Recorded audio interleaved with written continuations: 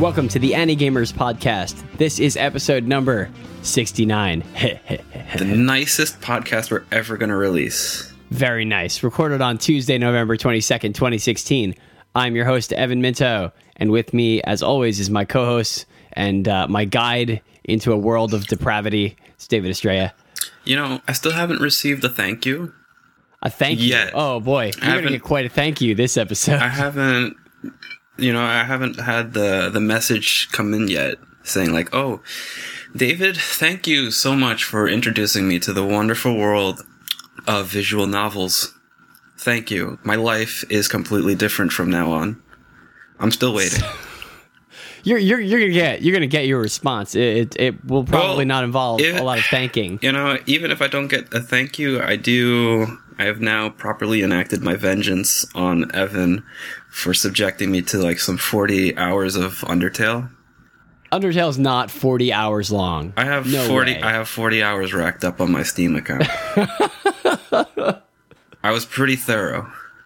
I'm pretty sure it was like 6 hours for me. Anyway, it's episode 69, and we make a lot of bad jokes about like banging and stuff. And David was like, "Let's go, let's do it." Episode 69, and we, if you listen to a previous episode, we briefly suggested as like a joke, but maybe not, that David give me a visual novel, a Japanese eroge, an erotic game to play. Some people prefer interactive fiction, Evan. That's right. Or IF for short. IF. Yeah, you know, it's intelligent dance music, actually. So I think I've joked about intelligent dance music on this show before. A couple times. So anyway, we picked one. I left it to dealer's choice, and David picked Saya no Uta, the Song of Saya, and I played it. So we'll talk about some other stuff first, but that is the main subject of this show, celebrating 69 episodes of the Ani-Gamers podcast. Yeah, we gotta get caught up because it's been a while. Yeah, a lot of stuff has happened. Some cartoon things and video game things, but also like just giant, depressing, existential things. The complete dissolution of my reality as I know it. Yeah. So I mean, it's a little bit unavoidable to talk about politics, at least a little bit on this episode. I mean, normally I guess I would be like, well, to each their own, but like, it's not a good time to be an American, honestly. Yeah. So just to keep it in line with the cartoons, ever since the election, I haven't been able to watch a single episode of anime because it just doesn't matter anymore. I feel like I appreciate you like making this about anime because otherwise I'm going to go into a political rant. But yeah, the week after Trump won the presidency, and I, like a lot of other people, didn't think he really had much of a shot at it, and consider him to be a very dangerous candidate and a dangerous president elect. Yeah, it was a pretty big shock, and I spent about a week. Are you just drinking alcohol? I'm watching David on the video. I've been drinking ever since November 11th. Damn, yeah. I would if I drank. That was like one thing that would drive me to drink. It's the ideal time to start. But yeah, like about a week after, I just did I was like, why would I like play a video game or watch an anime? Like, who cares about my opinions about cartoons? Right. It's like it's time to go out into the streets and pick up a rock and throw it at a cop. Unfortunately. To keep it relatively, like, on subject here, it's just worth mentioning, like, we're going to keep doing this. I'm probably going to get more politically involved, but, like, this is still, once I came out of the sort of haze of post-election depression, there's a lot of big stuff that people are going to be going through in the next 4 years, and hopefully I can be a part of making that better, but maybe, if this makes people's lives a little bit happier, then it's worth it. So yeah, and honestly, podcasting. It's been like 2 weeks where I don't know if I'm prepared to just sit down and watch a cartoon yet, but I think we do owe. This is our duty, isn't it? To record. We got to keep talking about the violence and the banging. Right, it's very important. We just can't let the Nazis win. Right. The anime Nazis, to keep it on subject for the Ani-Gamers podcast. So anyway, that's that. Let's make bad jokes and try to drink and forget I'm the into real it. world. So just a little bit of housekeeping before we move on. You may have noticed, if you're new to the podcast, there's another show in the feed. It's called Old Taku. I can't say it, which is maybe a problem. Old Taku no Radio. It's our Cannot say his own content's name. So it's the side podcast hosted by Ink and Jared. Hopefully we can do some crossover with them soon. But yeah, check that out. I've been listening to their episodes because I hadn't actually heard them yet. But pretty good stuff. Much more analytical and fewer just like bad jokes and off-subject conversations as us. And I was a guest on the Greatest Movie Ever podcast. We talked about Little Witch Academia. Maybe you've heard of it. Maybe you've heard me rave about how much I love it. It's animated by Studio Trigger. So go check that out. Greatest Movie Ever is a really good podcast. Paul Chapman, the host, does like these anime-specific episodes. Usually the episodes are about like cult film. So check that out. And that's that for housekeeping. So let's do it. What are you doing, David? I know exactly what your thing is. Well, like your one thing that can save you from the crushing reality of American politics. I've fallen so deep into the Pokemon hole. I keep digging and I keep thinking, I might be fine with only getting to this depth. And then another game came out. Sun and Moon. I was actually gonna consider missing it for at least a few days. I just wanted to hear, what people, on the ground level were saying about it. But no, I couldn't really resist. I jumped right in. And it's weird because in my day, because I've been following Pokemon since it basically began, in my day, around like Generation 3, I guess, Ruby and Sapphire, Pokemon was considered baby shit, right? Oh, you mean not now by me? Well, not now, still yeah. considered baby shit? But like baby shit, like you just have to keep that under the table. You really couldn't publicly play that game Sure. when you were in still my considered generation. Like a kid's franchise. At that age, basically if you were in middle school and still playing Pokemon, you were at risk of getting beaten up in the playground. But now that we're on Generation 7 and now Pokemon's cool again, and like now it's like if you pick the wrong Pokemon, you're at risk of getting beaten up by another Pokemon fan in the playground. A younger Pokemon fan in the playground. But the weird thing is it's like some sort of self-realizing prophecy where Pokemon is now baby shit. Like gameplay wise, it is.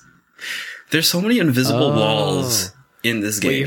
You're saying because it's more popular among... No, they really streamlined and refined it to the point where it's kind of... Like it's easy? It's not... Yeah, no, it's not the same Pokemon game that you knew. I'm confused though. So it's like it was for babies, so it was hard. Well, it was an image. So it was an image problem. Babies. That was the thing. It was an image problem around then. But now that Pokemon is cool for like everybody and adults, now it's been made so easy that I'm kind of feeling like, well, I stuck around for this long to see it become the exact thing that people thought it was. Yeah, I liked them before they signed to a major label. Yeah. I saw them back like on the original tour for the first album, and I thought like that was the best music. I mean, when was the last time you played Pokemon, Evan? I was probably in middle school. So you probably stopped around Ruby and Sapphire, right? Before, maybe it was elementary school. I stopped right where I started at Pokemon Silver. Nice. Okay, so you at least remember a few things, right?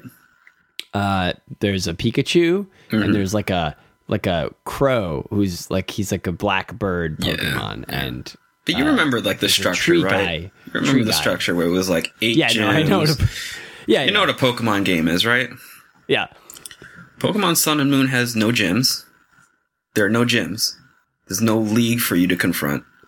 There are no more hidden machines, so you don't have to coordinate your team to learn fly and surf and strength and flash and all that stuff. There's basically no point anymore to like coordinate who's on your team, because you can just turn on the experience share and everybody gets experience now. Oh. And they don't really like cut things like in half. They kind of just like really dole experience out like candy. Do they still have rare candy? There's no point because it's so easy to gain levels now.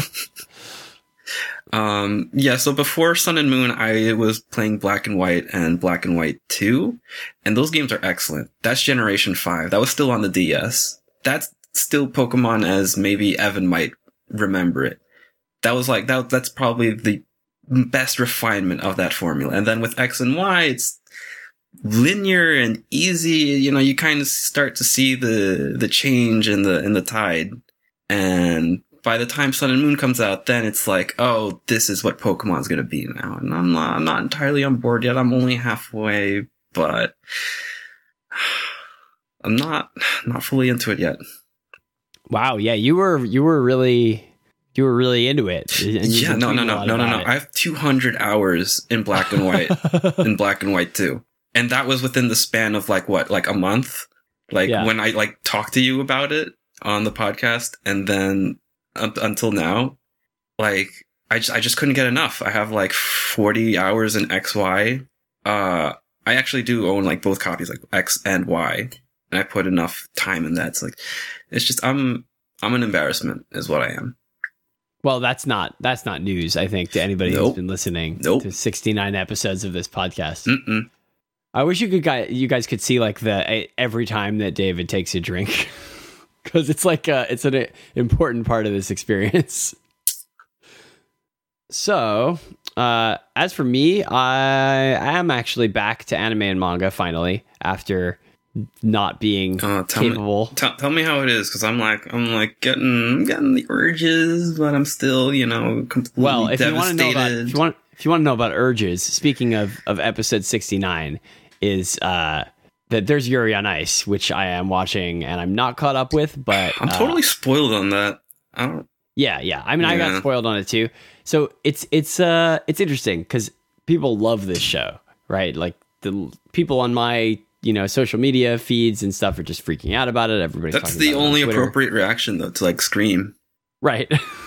But so it's interesting. Like we talked about it initially and we were like, it's like, it's good, but it's definitely just like it's baiting Fujoshi, right? With this like kind of baiting. Whoa. I don't know if I said baiting. I mean, I think I was the one that probably presented the initial issues with it, but I wouldn't say baiting because I didn't see enough of it. Right. Okay. Yeah, I might have said that, but yeah, basically like that was definitely my first read on it. Was just like, yeah, it's doing all those sort of gay baiting stuff for like a presumed audience of straight women that you usually get from these shows. But like Sayo Yamamoto's just doing a really good job with it, and it's a lot of fun. But it's looking like it's at least leaning more toward actually being gay, which would be really cool. And a lot of people are very excited about the prospect of that, just because like we don't tend to see a lot of that. Certainly not in shows that are more general audience and not sort of pigeonholed into just being like a BL show, right? And like Yuri on Ice has definitely got appeal outside of that, and it would be really cool for it to just genuinely be a story about two gay people that's not like put into like some sort of category where only a certain group of people will watch it. I'm still skeptical. I'm not caught up. People have told me that it's been sort of accelerating over time. I'm so cynical that I just believe that like the Japanese industry couldn't bear to actually do that, because they don't do that sort of thing. Right. They generally and just, like, don't. The Japan is not a super friendly place for LGBT people. So to begin with, yeah. Right. So it would be more so than even in like the US, it would be quite a big hurdle for somebody to just go out and do that and tell that story. Yeah. Right. It's weird where you can do stuff where it's just for titillation so easily. And then when you actually try to make a serious story where they just happen to be gay, that's a lot more rare. Yeah. Yeah, because it's actually that involves not treating it like a fantasy, but as a real, legitimate thing that people can experience that is not weird. And that's the part that's like the hurdle, I think, for people, right? But yeah, I mean, it's still lots of fun. I've just sort of thought about, because like I don't feel a lot of compulsion to watch every episode, and I think that's just because like it's got two main genres it's doing, and it's sports and romance, and I know neither of those are things that I like. I know how you feel about both of those. So like it's good when I watch it. It's very well done. It's fun. The characters are great. But I'm, whatever. I don't like watching love stories, and I don't like watching sports stories all that much. So it's not something that I'm like super looking forward to every week. But definitely want to see it through to the end. It's cool that it's about figure skating. That's actually one of the most exciting things about it. It's just like that's not a subject we get a lot of. And I'm also, in terms of manga, I've been reading the One Punch Man manga. We have some stuff at the office, like we have a bunch of volumes of stuff that's sitting around. So I borrow them sometimes and read them. And I forget if you've seen One Punch Man or read the manga. I watched the anime. Okay. I only watched a couple episodes of the anime because it was on Hulu, and I hate watching things on Hulu. Yeah. So I never got back to it. But I guess it's on Daisuke, but I didn't try watching it on Daisuke because... So anyway... the manga is great, and I had read a volume of it a long time ago, but I guess I wasn't surprised, but I just got super into it. It's very similar to the anime. The anime is a pretty accurate like depiction of it, but the art is really great. It's Yusuke Murata, the artist who did Aisha 21, and it's got a lot of that. Like just the sort of art that you get from really good shonen action artists, like people like Akira Toriyama, where there's a really good sense of like inertia and stuff to things, and kind of these great, very good, just like composition on setting up, like, doing the anticipation on a punch and things like that. It's like, it's people who I guess I would just, it's those sorts of artists seem to really understand what makes like cinematic action interesting to look at, and they're able to like render it on the page, and I always find that to be really great. Not to mention it's like super funny. There's like this badass, I think he's in the anime, like King, the guy who's like the badass, like strongest man, but he's actually, well, they're all just like the strongest man until they get punched. Yeah, but King is like he's got these 3 scars, and he's actually he's just a gamer. He's like a hikikomori gamer who accidentally ended up in places where other heroes beat people, and now everyone thinks he's the strongest. So he's like the reverse of Saitama, or Saitama is actually the strongest, and everyone thinks that he's just, he's just lucky and he shows up at the right time. Yeah, One Punch Man has a really fascinating angle with like just the approach to humanity. Yeah, exactly. Just look with all these characters that show up around Saitama. Like Saitama himself is actually really interesting too, just because he's just so on the edge of this sort of like cynicism and just kind of like, just take life as it comes to you, and then just, maybe your opportunities, somewhere in the distant future. But, if he's the One Punch Man who can just defeat everything in one punch, and that's just so certain, and he's looking for this guy that he might not be able to beat in one punch, and it never happens. And it's just, it's torture, but it's also just, it's so, you just start to think about yourself, I think. It's a brilliant idea, right? It's very much like a, critique of Superman or whatever, but definitely from like a comedic perspective, not any sort of really serious right one. It's the, it's the same sort of thing that like DC writers have to do, where they're like, how do you tell an interesting story about Superman? And because, well, not just like Superman, but like a ridiculous guy in a cape. Right, but specifically Superman, because Superman is so strong that the common problem is how do you tell an interesting story about him? Exactly, and he also looks like an idiot. Yeah. And I guess it's also like, it's definitely kind of commentary, and I don't want to make it sound like it's serious, because One Punch Man is definitely a comedy. No.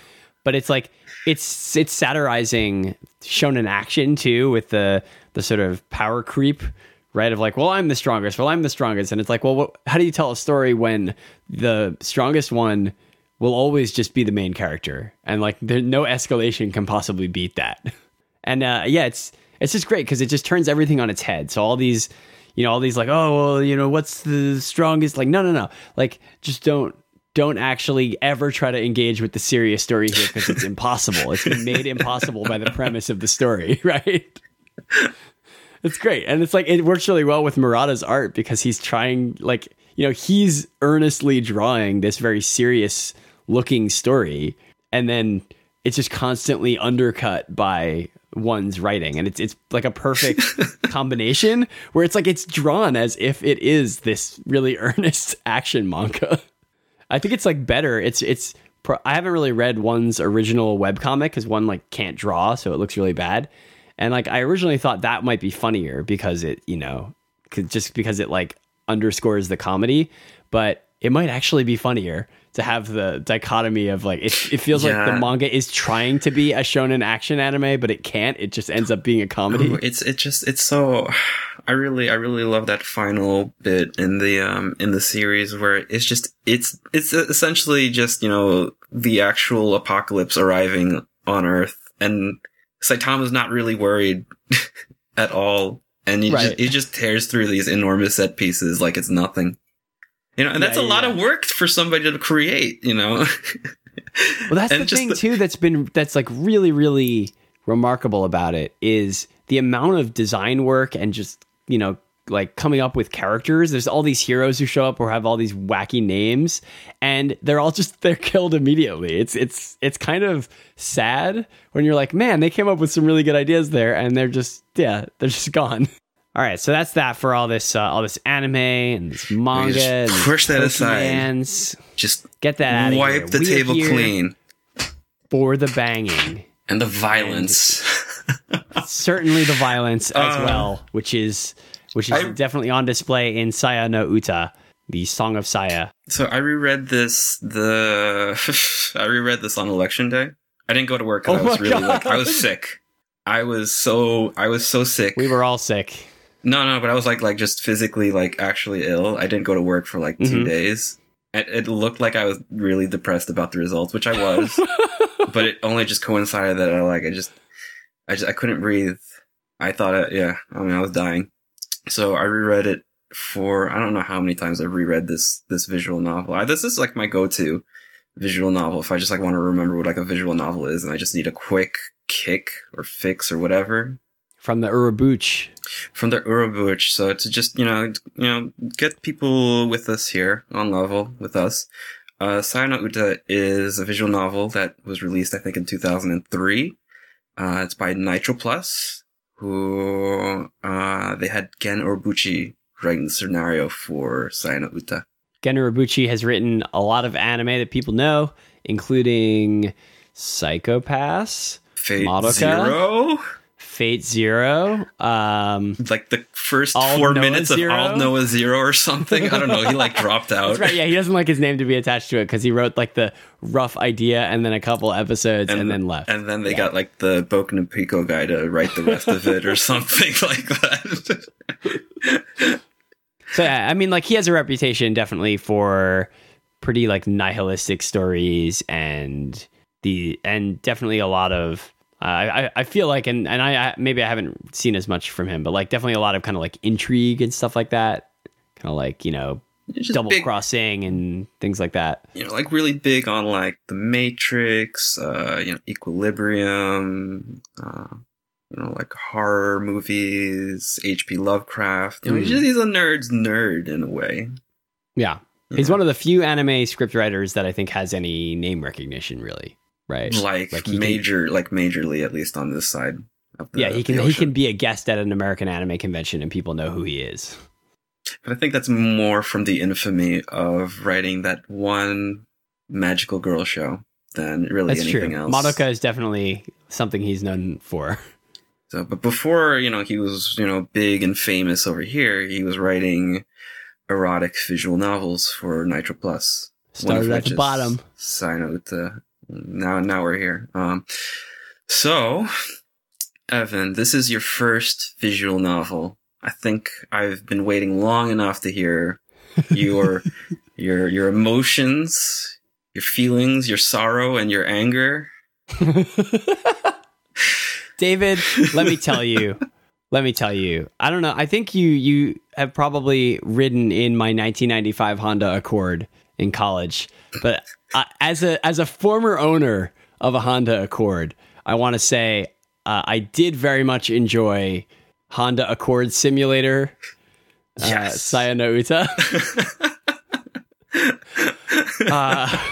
I'm referring, of course, to the fact that there are multiple kind of just unprompted specific references to the fact that one of the characters owns an Accord, and every time that they drive, they don't call it the car, they call it the Accord. Yeah, and you know what? You'd really appreciate this, I think, but you probably didn't catch it. There's a little bit of extra content if you click around on the title screen. Do I get to fuck the Accord? No. But it'll take you to the staff messages, like from like after they finish the game, and they just like write like a thank you, and they draw you like a picture or whatever.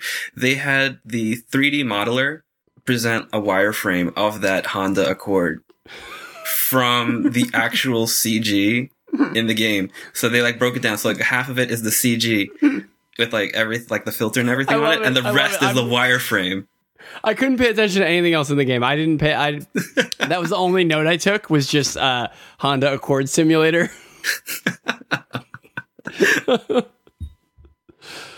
So anyway, we haven't really talked about what this is about, but Saya no Uta is I guess you could describe it as Lovecraftian. I don't know how much Lovecraft there really is there. I'm like 95%. Yeah, I'm not a Lovecraft expert. I don't think I've really read any of his works, but it definitely has elements that I would associate with Lovecraft, not being, super knowledgeable on it.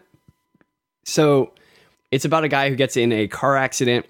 Name is Fuminori, main character. And he gets in a car accident. His parents die. He's like a college student, and he starts having these, what you can assume are hallucinations. It's definitely one of these stories that's like it's hard to tell what is like hallucination and what is an actual supernatural occurrence, and the two sort of merge together at a lot of points in the story.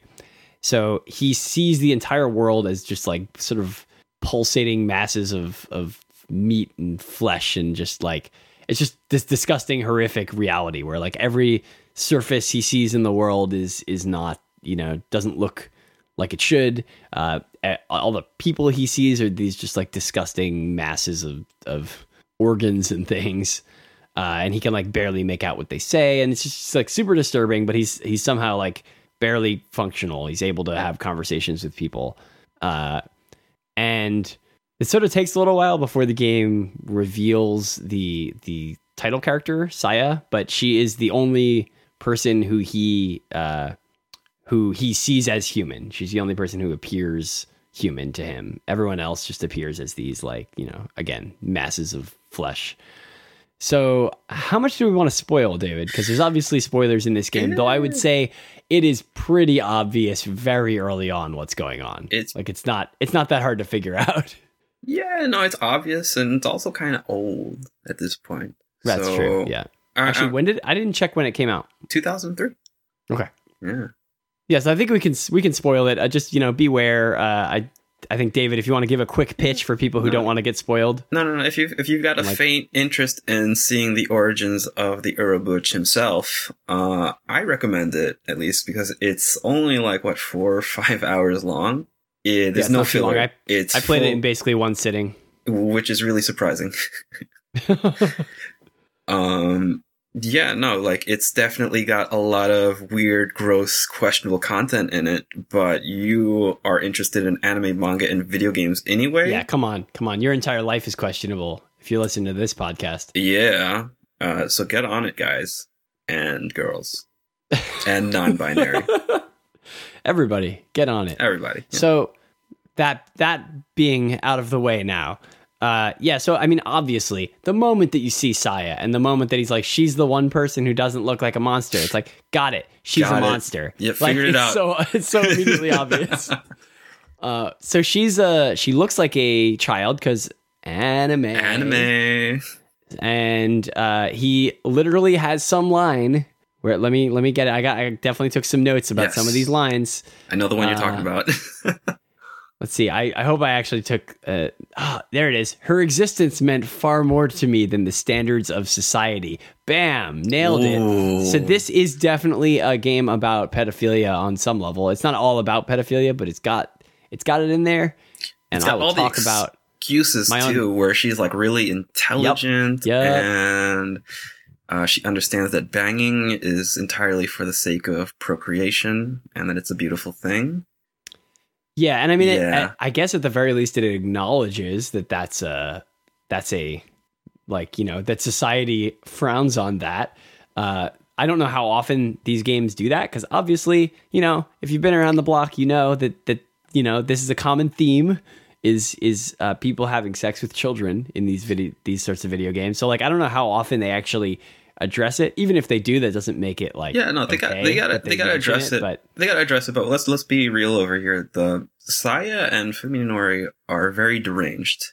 Yes, so that's the thing, is it's very clear that this is not like a healthy, normal relationship. Nope. It's very obvious that Saya is this like Lovecraftian monster, and that Fuminori is not right in the head. That he's got, you know, he's either been kind of like possessed, or he is just kind of crazy. He is entirely traumatized from falling into this horrific world, at, you know, just waking up and seeing what everything's become. But then this girl shows up, and then he thinks, this is the first human being I've seen in weeks in this incredible world that I just can't believe that I'm in. And she has to become a savior figure for him, like right then and there. Yeah. So yeah, and obviously it's an erotic visual novel, so they have sex a lot. We're gonna have to talk about the balance between the arrow and the gay. So you have the arrow. This is not Yuri on Ice gay. This is like GE gay. Yeah. Because they're, I mean, in effect, I have to drag you a little bit into the quirks of visual novels, where these games are either going to be about plot or they're going to be about the porn. And I mean, it doesn't even depend, like, doesn't even matter if it's like, you know, something like Sai no Uta, where it's like porn maybe 10% of the time, 5% of the time. It is not actually as much as I expected, but what is there was pretty disturbing to me. Yeah, but then it's weird because a lot of people get that sort of fulfillment from reading like 95% of non-porn to get to that 5%. And it's more meaningful than when it's like a full-on just porn game from start to finish. Yeah, I see what you know what I mean? Because, yeah, because there's a sort of emotional pornography angle to it, too. True. Right? Of, like, getting to know the characters and not just seeing... I mean, I guess not just seeing them as objects, but there's definitely... I don't want to make it sound like all this stuff is totally cool and good, because a lot of... My understanding is a lot of those games are, like, kind of presenting an unhealthy view of women, like a lot of dating sims and stuff. But, you know, whatever. Someone could send me an email and say, like, that's totally wrong, because I have definitely not played those games, I'm assuming. Yeah, baby steps first. I got to break you in. So,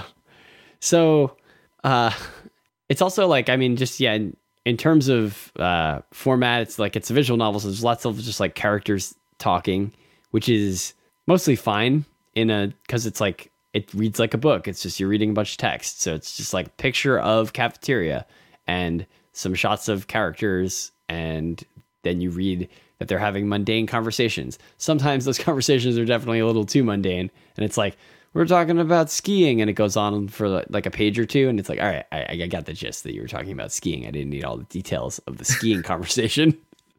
Yeah, well, you know, you could have been so much worse, because like Saya no Uta at least is like the closest I think that we have in the English market to a game that, well, visual novel. I don't know. I don't want to get into the game and visual novel. I count it as a game. It's fine. It's like whatever. Yeah. Whatever term comes out flying out of my mouth. Sai no Uta is like probably the closest we have to a title that it's full on content, no filler. Because a lot of these visual novels, here's another quirk. A lot of these visual novels are created first and foremost to really just fatten up the megabyte count on the text. They're really big on character counts, on line counts, and they get very intense and trying to scrutinize how long a visual novel is just to like, pump up the value of it. And Sai no Uta is weird because it's not long. It doesn't depend on that sort of thing. So you've got like kind of like a weird one. It's not like really like the full gist of what visual novels are for the most part, where they're kind of like 30 hours long before you get to the actual banging, and like it opens up into like, oh, yeah, choose the character you want to bang.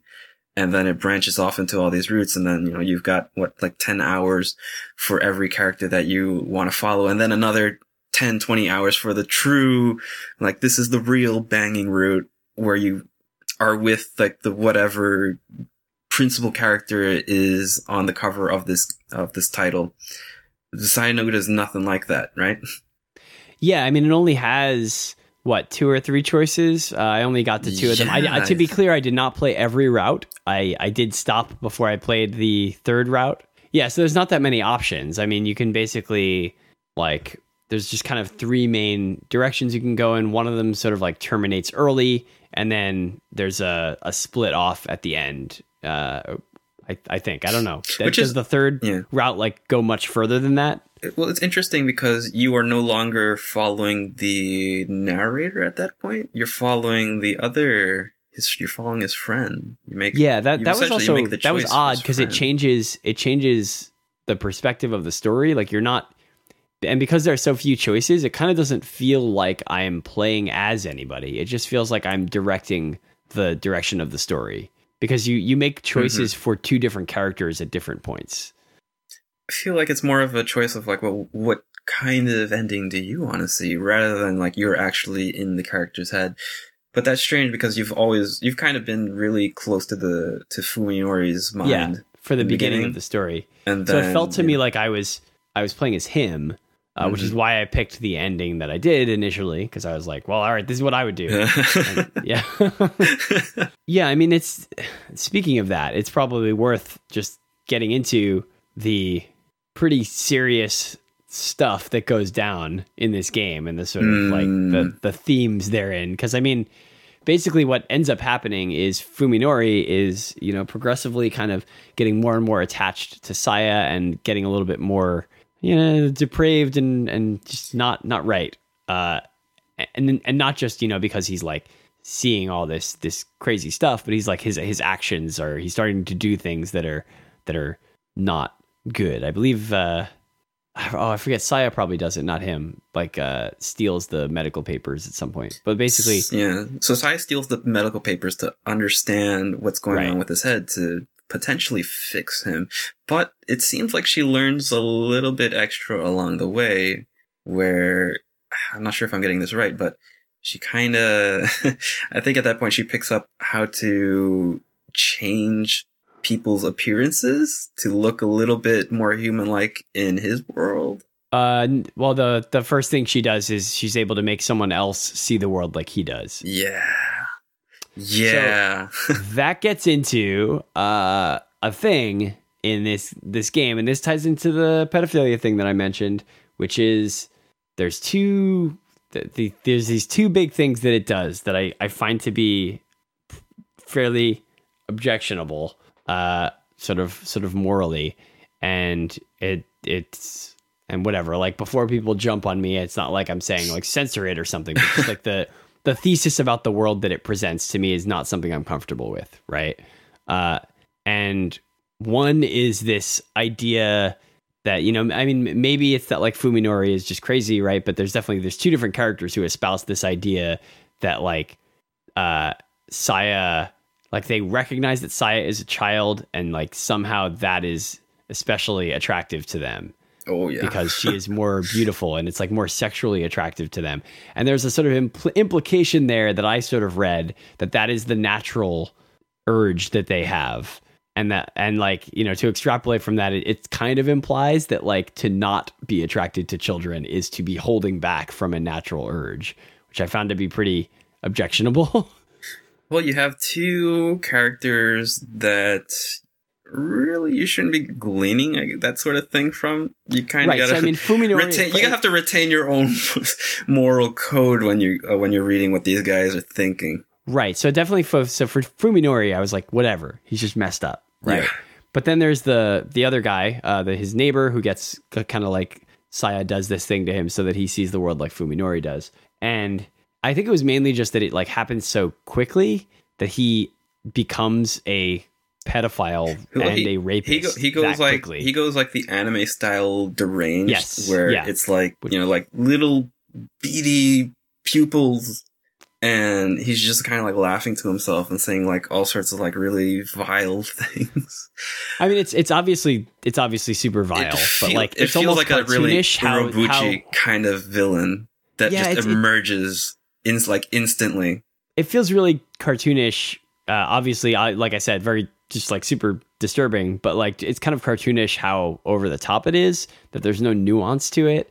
And it felt to me like there's an underlying thing there that's just, you know, like, well, this is just, you know, when people get really scared, they can't follow society's norms anymore, and so they do these things. And that's like, hey, that's not why people do these things. It's not because they're like worried about society and they have, you know, like, oh, well, you know, it's like people who are not attracted to children are not attracted because they are like, well, society wouldn't be okay with that. They're just not, right? Honestly, like Fuminori's neighbor spends like maybe 1 hour like visually aware of what has changed before him. Yeah. And he completely loses his mind. Right. While Fuminori took like a few months at this point. Yeah, yeah. So it really happens a little bit too quickly. Yeah, yeah. And it's not the strongest point in the writing. Yeah, and I mean the other thing is there's like you know, Fuminori I think at one point says something about like his masculine urges or something. Well, that might just be the porn writing.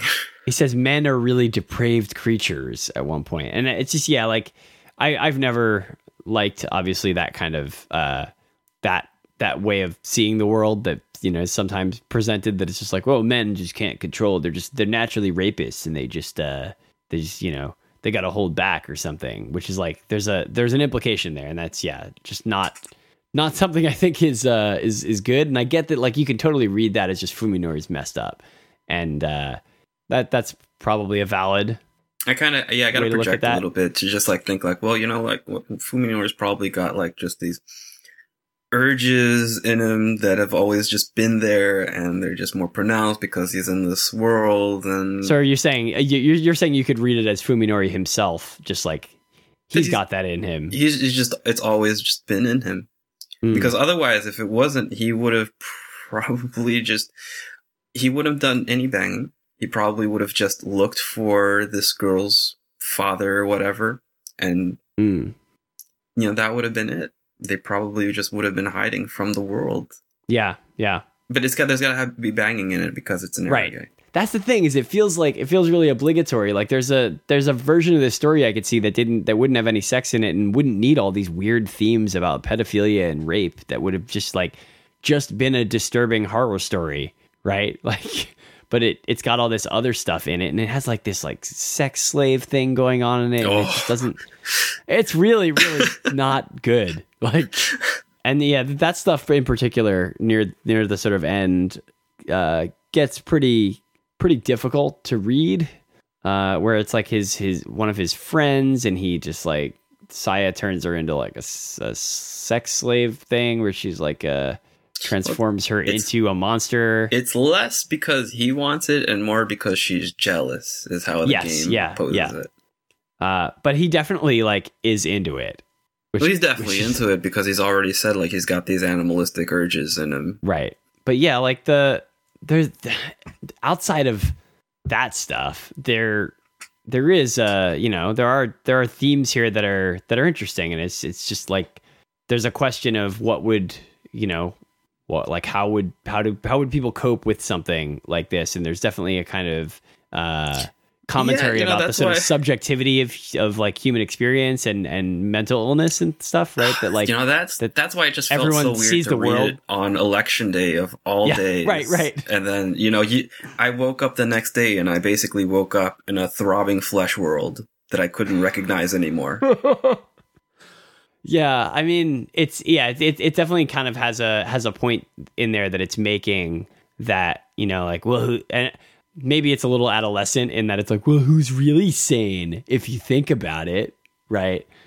But it does sort of just ask, you know, it just says like, you know, everybody sees the world differently, and you know, that this is a guy who's just sort of like sees the world in a very exaggerated sort of different.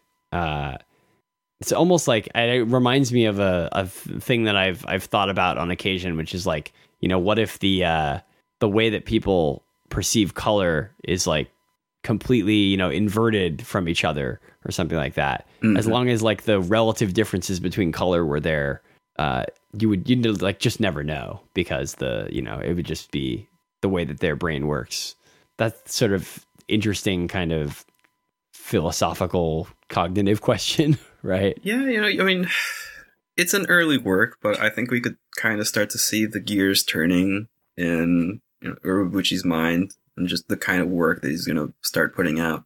I mean, like, for being a really early work, he at least understands, you know, like, he's got to keep things, you know, quick and short, which I really appreciate. Right.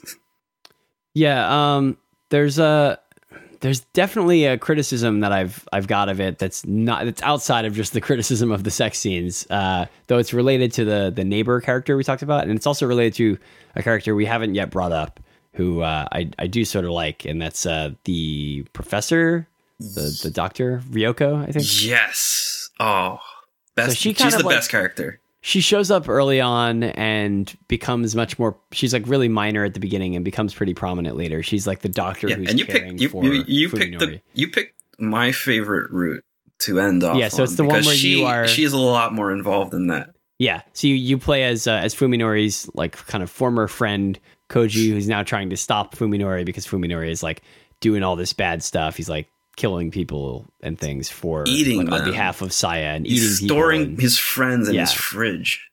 Yeah, so he's like definitely just sort of lost it, and he's decided that, you know, the world is gone. The world is lost to him, and Saya is the only thing he cares about. And so, you know, he's in this inverted world in which people just look like sacks of meat. And so, you know, to him, cannibalism is totally A-okay. It's cool and good. So Ryoko, this doctor, it turns out that she's like a like she's also a bit of a loose screw. Yeah, but she's like a I don't know, like an occultist sort of, almost like a vampire hunter type figure, where she's trying to track down Saya and kill her. She's like some sort of like forgotten 80s OVA character. Right. Who has just reappeared for Saya no Uta. And I really love that bit of Urobuchi's, just, you know, just the kind of work that he does, where he just introduces this character that's just like really fascinating for just how out of place in time they are. Mm-hmm. Like, people don't write characters like that anymore. Yeah, so I mean, she's interesting because she does provide, you know, a character. I think the story would definitely be much less interesting without her. She provides someone who knows what's going on to some degree, right? And it's not just like Fuminori and Saya slowly just do bad stuff to people. There's like an opposing force of someone who's at least kind of trying to do something about it, right? Mm-hmm. And like Koji's completely. He doesn't know what he's doing. He's like, why is my friend being a jerk? He's like he's just a dumb oaf for most of it. He's just a dumb, nice guy who just wants everybody to be friends. And then, you know, like uses a revolver to try to make everybody be friends. He uses what? He uses his revolver. Right. Okay. Yeah. I'm just cleaning it up. I was about to jump in.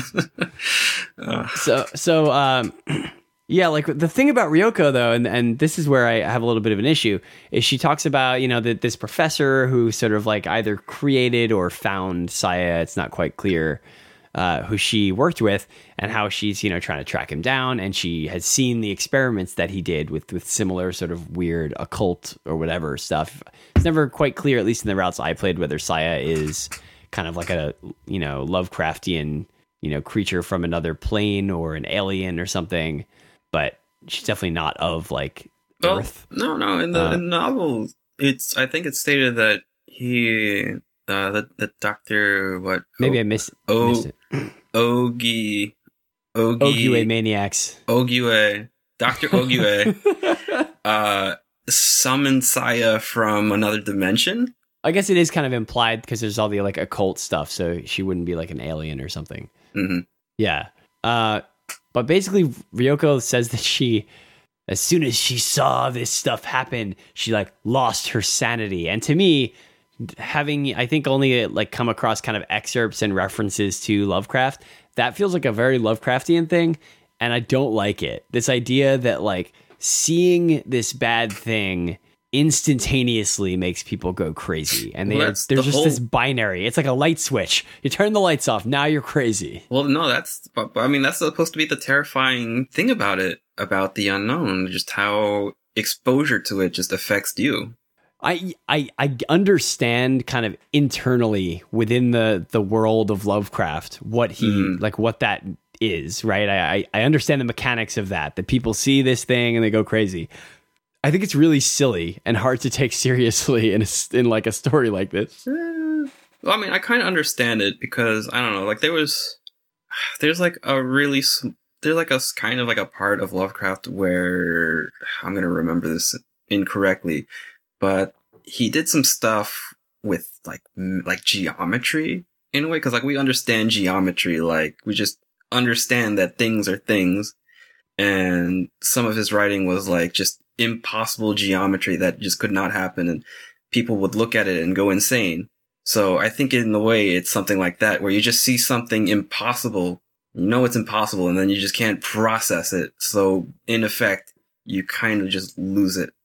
Yeah, it's just it doesn't, like, in a really abstract way. I know, like, I'm stating this, but like, but it feels like Lovecraft has created a world, and Urobuchi by extension in Saya no Uta has created a world in which you have to suspend disbelief. Like, everything about this world is normal, except that human beings can't handle looking at things they don't understand.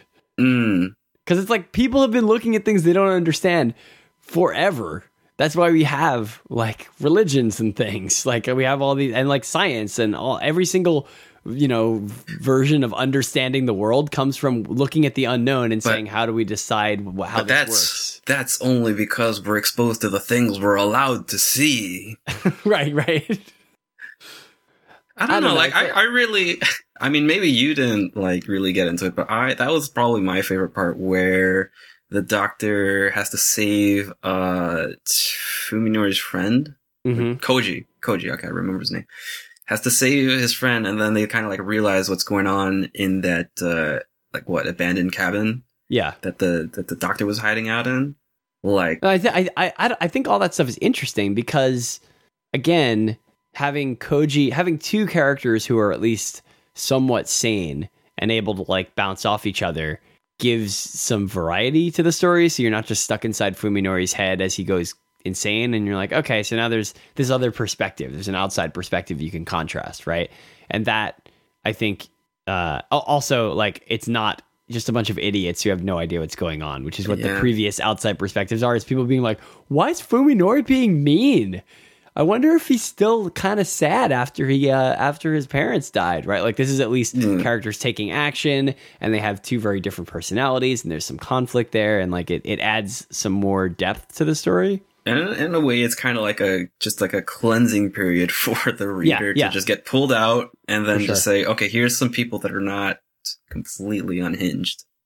But yeah, it's just, for me, it feels like a cheap storytelling device to be able to basically hit a button and make characters go insane. And basically the way Urobuchi uses it, and maybe Lovecraft uses it differently, I'm not sure, is it feels like a shortcut. Like, he needs a character to do something, and so he hits the crazy button, and now they can do anything because he's just rewritten their personality. Well, that's what Saya does. She, I guess, drools on a person and then completely changes what they're supposed to be. That's her power, right? Very convenient if you're writer Gen Urobuchi. Yeah, I mean, if you can get beyond that, it's kind of okay, and you just go like, all right, this is the way the character is. But it kind of bothered me a bit. Just the way that, like, there's very little attention to the nuance of sanity. It's just, you're sane or you're insane, and that's it. Yeah, I don't know how quickly they would have thrown Fuminori into a padded room, to be honest with you, with that first ending. That was kind of abrupt. No, that actually that one makes sense to me, because if he had described all of that stuff to someone and there was no evidence of it, that sounds like a crazy person. Like that sounds like someone who's got a real mental illness that you need to treat them for, and not, like they wouldn't be like, oh, well, that I wonder if there is this, like you see the world as a bunch of meat and there's a logical explanation for all this. Well, like the Occam's razor explanation is this guy is hallucinating, right? Like Fuminori could say like, I'm a murderer, I'm a cannibal, and then like people will just say, well, maybe this guy's got ideas. Let's listen to him. Oh boy, it's getting real. It's getting real in here. So I think we're running a little bit long. So I just want to tell you what the other ending was. Yeah. Describe the other ending, and that should be about the end of this this Saya Naruto episode. So the other ending, as you might have assumed, is Fuminori and Saya winning against Sanity. That's definitely what I assumed. So Saya is pregnant. Okay. And was there an implication of that earlier? No, I mean there's a. Well, that's why she keeps on insisting that he right. that basically he blows his load inside. No, wait. So she actually says that it's so that she can like get information on human DNA, right? Yeah. But yeah, that she can get pregnant, as most people would say. I know, but I guess she was using that information on human DNA to also do like do like crazy modifications and stuff. Yeah. But the main goal here is let's be real here. So this is like a pregnancy fetish ending. Yeah, basically she explodes into flowers. Oh boy. And it's really beautiful. Like it's like so like beautifully done, and it's like everything is white and just really flowery, and everybody's Which means crying. that the entire world is now sacks of meat. Oh yeah. That's basically the whole like just end scenes is just different CGs of the world turning into meat. Nice. Okay. And this is opposite day the game. Yeah. So the end is basically just Dr. Ryoko. Ryoko, right? No, Ryoko is just her like first name. But Ryoko's just basically hanging out in one of those cabins drinking 180 proof vodka while she's slowly decomposing into a sack of meat. And she's all like, well, that's the end, guys. It's been a good run. I'm going to go head down with the rest of the sacks of meat and stock up on some booze before it's all gone. Sack of Meat Bon Jovi is doing a concert. We're going to go watch him. Do the Japanese like Bon Jovi? I don't know. They can't have worse taste than people in New Jersey. So does everyone in that ending see the world the way Fuminori does, though? Well, yeah, because everybody's turning into a sack of meat now. So what's the problem with that? Well, the problem with that is that Saya turned everybody into a sack of meat. No, I know, but I'm saying like, and maybe this is the question. I don't know how well it poses it at the end, but like, I would say like, if everyone's a sack of meat, but they see the world as being normal because that like it's this inverted reality, then like, who cares? It's all good, right? Yeah. Oh, Evan with the big questions. I mean, actually, wouldn't that be fun? So now the only people that can see the sacks of meats are essentially just aliens. Yeah. Well, and it's like there is a question there that's also interesting, which is just like, if that's the way the real world was working, would you know and would you care? If we all woke up tomorrow as sacks of meat and we all recognized each other as sacks of meat and we understood what that was, what it meant, would it make a difference? Hit us up on podcast@anigamers.com. All right. I think that's it for this. I don't know if I'd recommend this to people because for me the sex stuff, especially the rape scene with Saya is incredibly uncomfortable. It is depicted with far too much detail, and like there's a I don't know. Maybe I'm being pessimistic, but I feel like there's a certain kind of glee to it that I just really it's so horrific. And then there's like the sex slave stuff with his other friend, and it's not. Yeah, it's obviously all this stuff is kind of supposed to be disturbing, but it's like this is not a game for the faint of heart. Like, well, the music is really good. The music's all right. Yeah. There's some nice like vocal stuff going on. Did you like those ending themes? That's actually they were nice. That's Ito Kaneko. I wrote a big long article on her for when she was in Anime Boston. Mm-hmm. That was, I don't know, that was like 5 years ago or something ridiculous like that. Yeah. Actually, that was that song. I think that song might have been the thing that got me into visual novels. Wow. I might have ended up hearing the song before actually reading the visual novel, if you can believe that. So just like, a little bit of a history lesson. In my day, we had the choice between Saya no Uta and Tsukihime. Okay, yeah, the Type Moon thing. Yeah. As to which one has aged better, definitely Saya no Uta. Okay. The visual novel market is definitely a lot more diverse than it was when I had to choose. So you guys have it really good now. I will say, on a positive note, I like that the game does not really, like, despite some of the sex stuff being disturbing to me, and definitely being there for titillation of some amount of the audience, it doesn't feel like the same sort of just really facile wish fulfillment that I expected, that I would have expected from like a dating sim. There's not, to my knowledge, there's not like these routes where it's like you get with a different girl, right? It's the routes are more just about choosing larger philosophical questions of like, how does this story turn out? Not like, well, which one do you want to bang? Yeah, Evan, it could have gotten a lot worse. You could have had to choose the way you want to bang, right. Where, the when, where, and how. These questions, they go pretty deep. So I spared you that at least. We do have a question about Saya no Uta from a listener. Yeah. So let me pull that one up. Billy the Denton on Twitter asks, will normal relationships ever satisfy you again? He asks again. Well, the question is, did they ever satisfy us to begin with? That's exactly what I was implying. I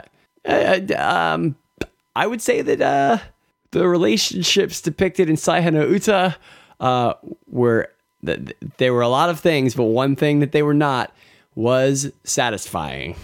So they might have been normal. There were a couple of words in there that you had to clarify. They were definitely not. They were not normal, and they were not satisfying. So I'm gonna probably stick with normal relationships. Relationships with pulsing sacks of mind controlling meat are hopefully not in my future. Yeah. When I guess was a little bit younger and more of an edgier teenager, when I was reading Saya no Uta, I didn't really catch on just how sadistic Saya was. Not until she's now. not a nice girl. No, not a nice sack of meat. All. No, I like Dr. Ryoko a lot better. Yeah, she's cool. She got a sawed-off shotgun. There's a lot of talk about the guns in it because of the fact that I guess Japanese people, don't have guns to the same degree that we do. So it's like, oh, whoa, a gun. And then she like holds the gun up again. And he's like, that's still a gun. Whoa, it's a gun. And then notably, like at the end of the story, he's like, fires the gun, and then like there's like an inner monologue where he's like, the only good thing in this whole world is guns. It's like, he's turned around really quickly on guns. He didn't go insane. He became an American. He became American. That's even more dangerous. So to finish off our Saya no Uta talk, I just want to say my bloodlust burns like orgasmic fire. Let's answer our next question. Okay. We got a question from Inaki, your friend and mine. My favorite. Congratulations on making the top 69 under 69. As we watch civilization crumble around us, it's nice to know that my favorite soft podcast boys can't be stopped. Well, we will stop for that because, like, we're gonna stop. Hold up. Record scratch. What about we're soft podcast boys? I don't know. What? I mean, maybe. What does that mean? Yeah, what does that mean? What does he mean by this?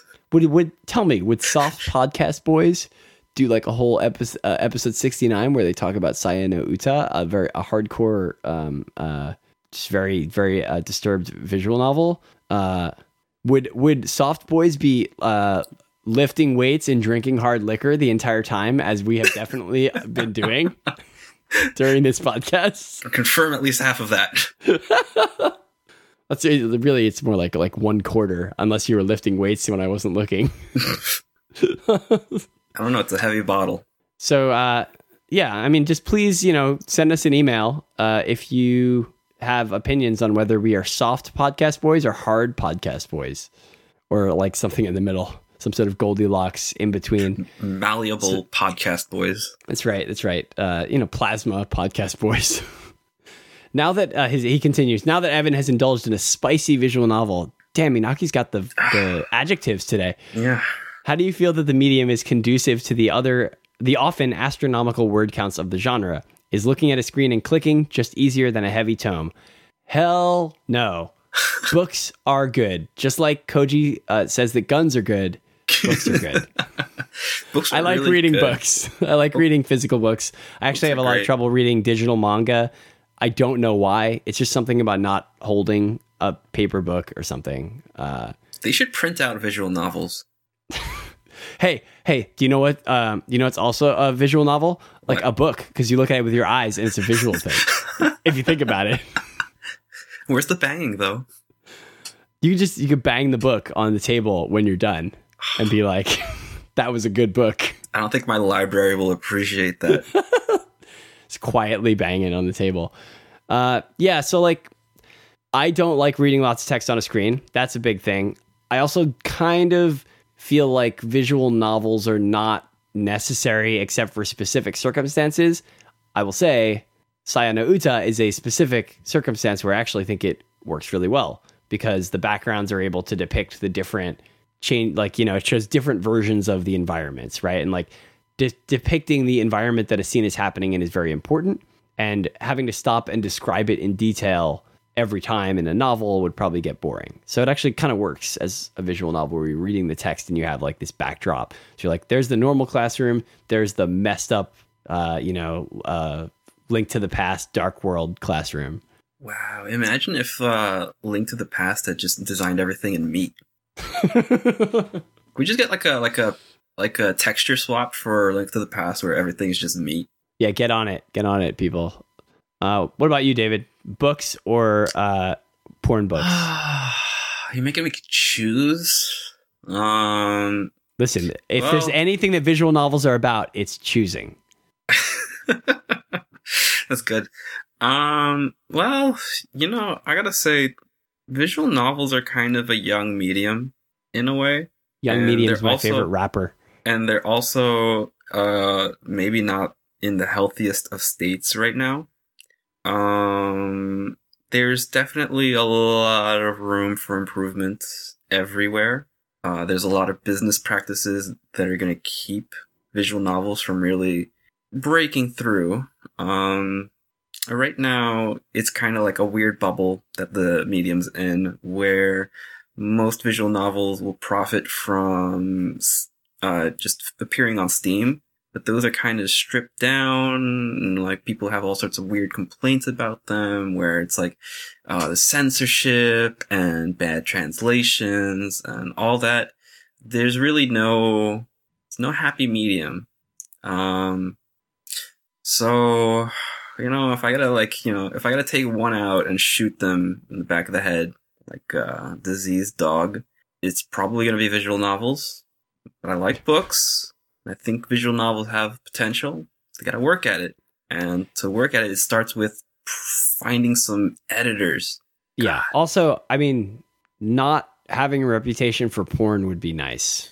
I mean, it's Like, kind of inescapable. But I mean, visual novels don't have to be porn. This is really frustrating to me. Oh. Like, why? Because like having these choose your own adventure books that have visual elements to them does absolutely not have to be a porn medium. Like it can tell lots of stories, and they definitely don't always do it, but it is pretty inescapable that like that is what visual novels are known for. Well, like I said, it's business.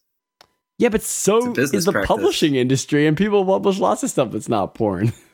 They've secured their audience, but they're really worried because the entire market is in decline. I mean, America is really weird because of this bubble that's formed because of Steam, but that's not going to be around for long. With the streamers, it's really the streamers that are pushing just the casual purchase of a visual novel along.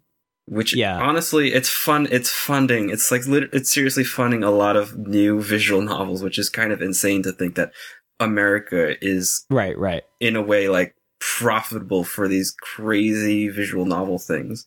I mean, I'll say there's stuff like Phoenix Wright, which is like arguably a visual novel, and that is a good example of like, yeah, you can do it. You can do something that is ostensibly like a visual novel format, but it doesn't have any porn in it. It's just a fun, silly like law adventure. Like consider like just the American version of the visual novel, which is the walking simulator. Like, that's true. Yeah, it is basically. Those make buzz. When some of them are pretty good. They make buzz. Yeah. Like I think Gone Home's really good. And there's stuff like arguably, I guess Depression Quest is more of a text adventure, but it does have like a little bit of visual stuff to it. But it plays very similarly to a visual novel, just without the significant amount of visuals. Yeah. So it's a question of growth. Once they're ready to put aside the porn for a little bit and maybe make a serious story that a story that's just so good that people don't even complain that there's no porn in it. Wait until then, because maybe target an audience of people who are not playing visual novels. Yeah. Like me, make a game for me, guys. That's all I ask. All I ask is you make a game specifically targeted at my wants and needs. Honestly, I got Evan to read Sai no Uta, and he did not block me on Twitter and unfriend me on Facebook yet. I just forgot my password. I'll get to that eventually. We were so close. All right. I think we have some more stuff in the inbox, but we will save that for future episodes. We're definitely going to get to you guys, so do not despair. We just don't want to run out of content. So if you'd like to send us a question for the podcast, you can email us at podcast@anigamers.com. You can also always tweet at us. I am @Vamptvo, VAMPTVO. I'm locked. He's locked. But will you accept people if they request following you? Are you gonna like vet people? Get back to me in 4 years. Well, so blame Donald Trump for David being locked on Twitter. I'm going to tell you what his handle is anyway, though. He's @QX20XX. Feel free to request him, inundate him with requests, and maybe he'll let you in. And we have an Anigamers account, @Anigamers. That is where we post all of our blog posts and announcements about the podcast. If you want to ask a question on Twitter, we announce the stuff on there and we retweet on our accounts. And you can check out more information about the podcast, look for old episodes, comment on episodes, find our show notes on anigamers.com/podcast. There's also information about Old Taku No Radio there if you want to check that show out. They have their own feed, but I mean, if you're subscribed to this show, then you don't need that because we are currently cross-posting them on our feed. And we also write blog posts and stuff on Anigamers, write reviews. So go check that out. Subscribe to us there. And you can subscribe to this podcast on iTunes, Stitcher, and Google Music. We really appreciate reviews, especially on iTunes, but definitely on Stitcher too. Any help you can give in, making us look better, promote us to more people, we are always glad for it. And if you write a funny review, we will read it. We have read it before on the show. So, aspiring internet comedians, this is definitely the place to make your big break and not in somewhere like Twitter. It's definitely the iTunes review section for the Anigamers podcast. Twitter's really played hone your comedy skills. And you can read both of us on Anigamers.com and read my work in Otaku USA magazine, where I have been writing about a bunch of stuff that I don't quite remember all of. Oh, right. I wrote an article, not a review, a feature article about animation and anime, but specifically Sakuga fandom. I was actually I was actually pretty nice to them because I whatever. I sometimes I like to working poke at with them. the enemy, huh? I like to poke at them. They're not the enemy. They might have They're good not the ideas, huh? They've got some, they do some good work. And I wanted to kind of write an article about that culture and partially to kind of explain to people what the word means while, you'll see, while sort of pointing out that it's definitely not necessary, that it's kind of just a, jargon word for the word animation. But it was an interesting story. I did some research, interviewed Ben Ettinger, and sort of learned about like how he got interested in writing like Anipages, the blog that sort of started it all for English-speaking Sakuga fandom. So check that out. That should be in the next issue of Otaku USA. And it's about to be Thanksgiving, so we're gonna, we've got the holidays. It might be difficult to arrange stuff, but hopefully we'll be back in 2 weeks with episode 70. Now that we finally got past this hurdle, we took a little bit to do this because we needed to coordinate a visual novel, and we didn't want to skip episode 69. So we should be back on schedule. Do you know how many years it's going to take to get to episode number 420 now? Yeah, we got to get ready. We got to like really prepare early for episode 420. Are there any other numbers in between we got to worry about? No. I can't think of any. Okay. It's 69 and 420, the two most important numbers in the alphabet. He's getting a head start on episode 420, guys. Let me see. Do I have any more quotes from this that I can read as the outro? I think I already used the best one, which is my bloodlust burns like orgasmic fire. Oh, no, I got it. All right. So just, as a reminder of how good the writing is at all times in all visual novels, I just want to say the cause of Yo's distress, Sakisaka Fuminori, responds to Koji's sudden query with a vague, mumbled question of his own.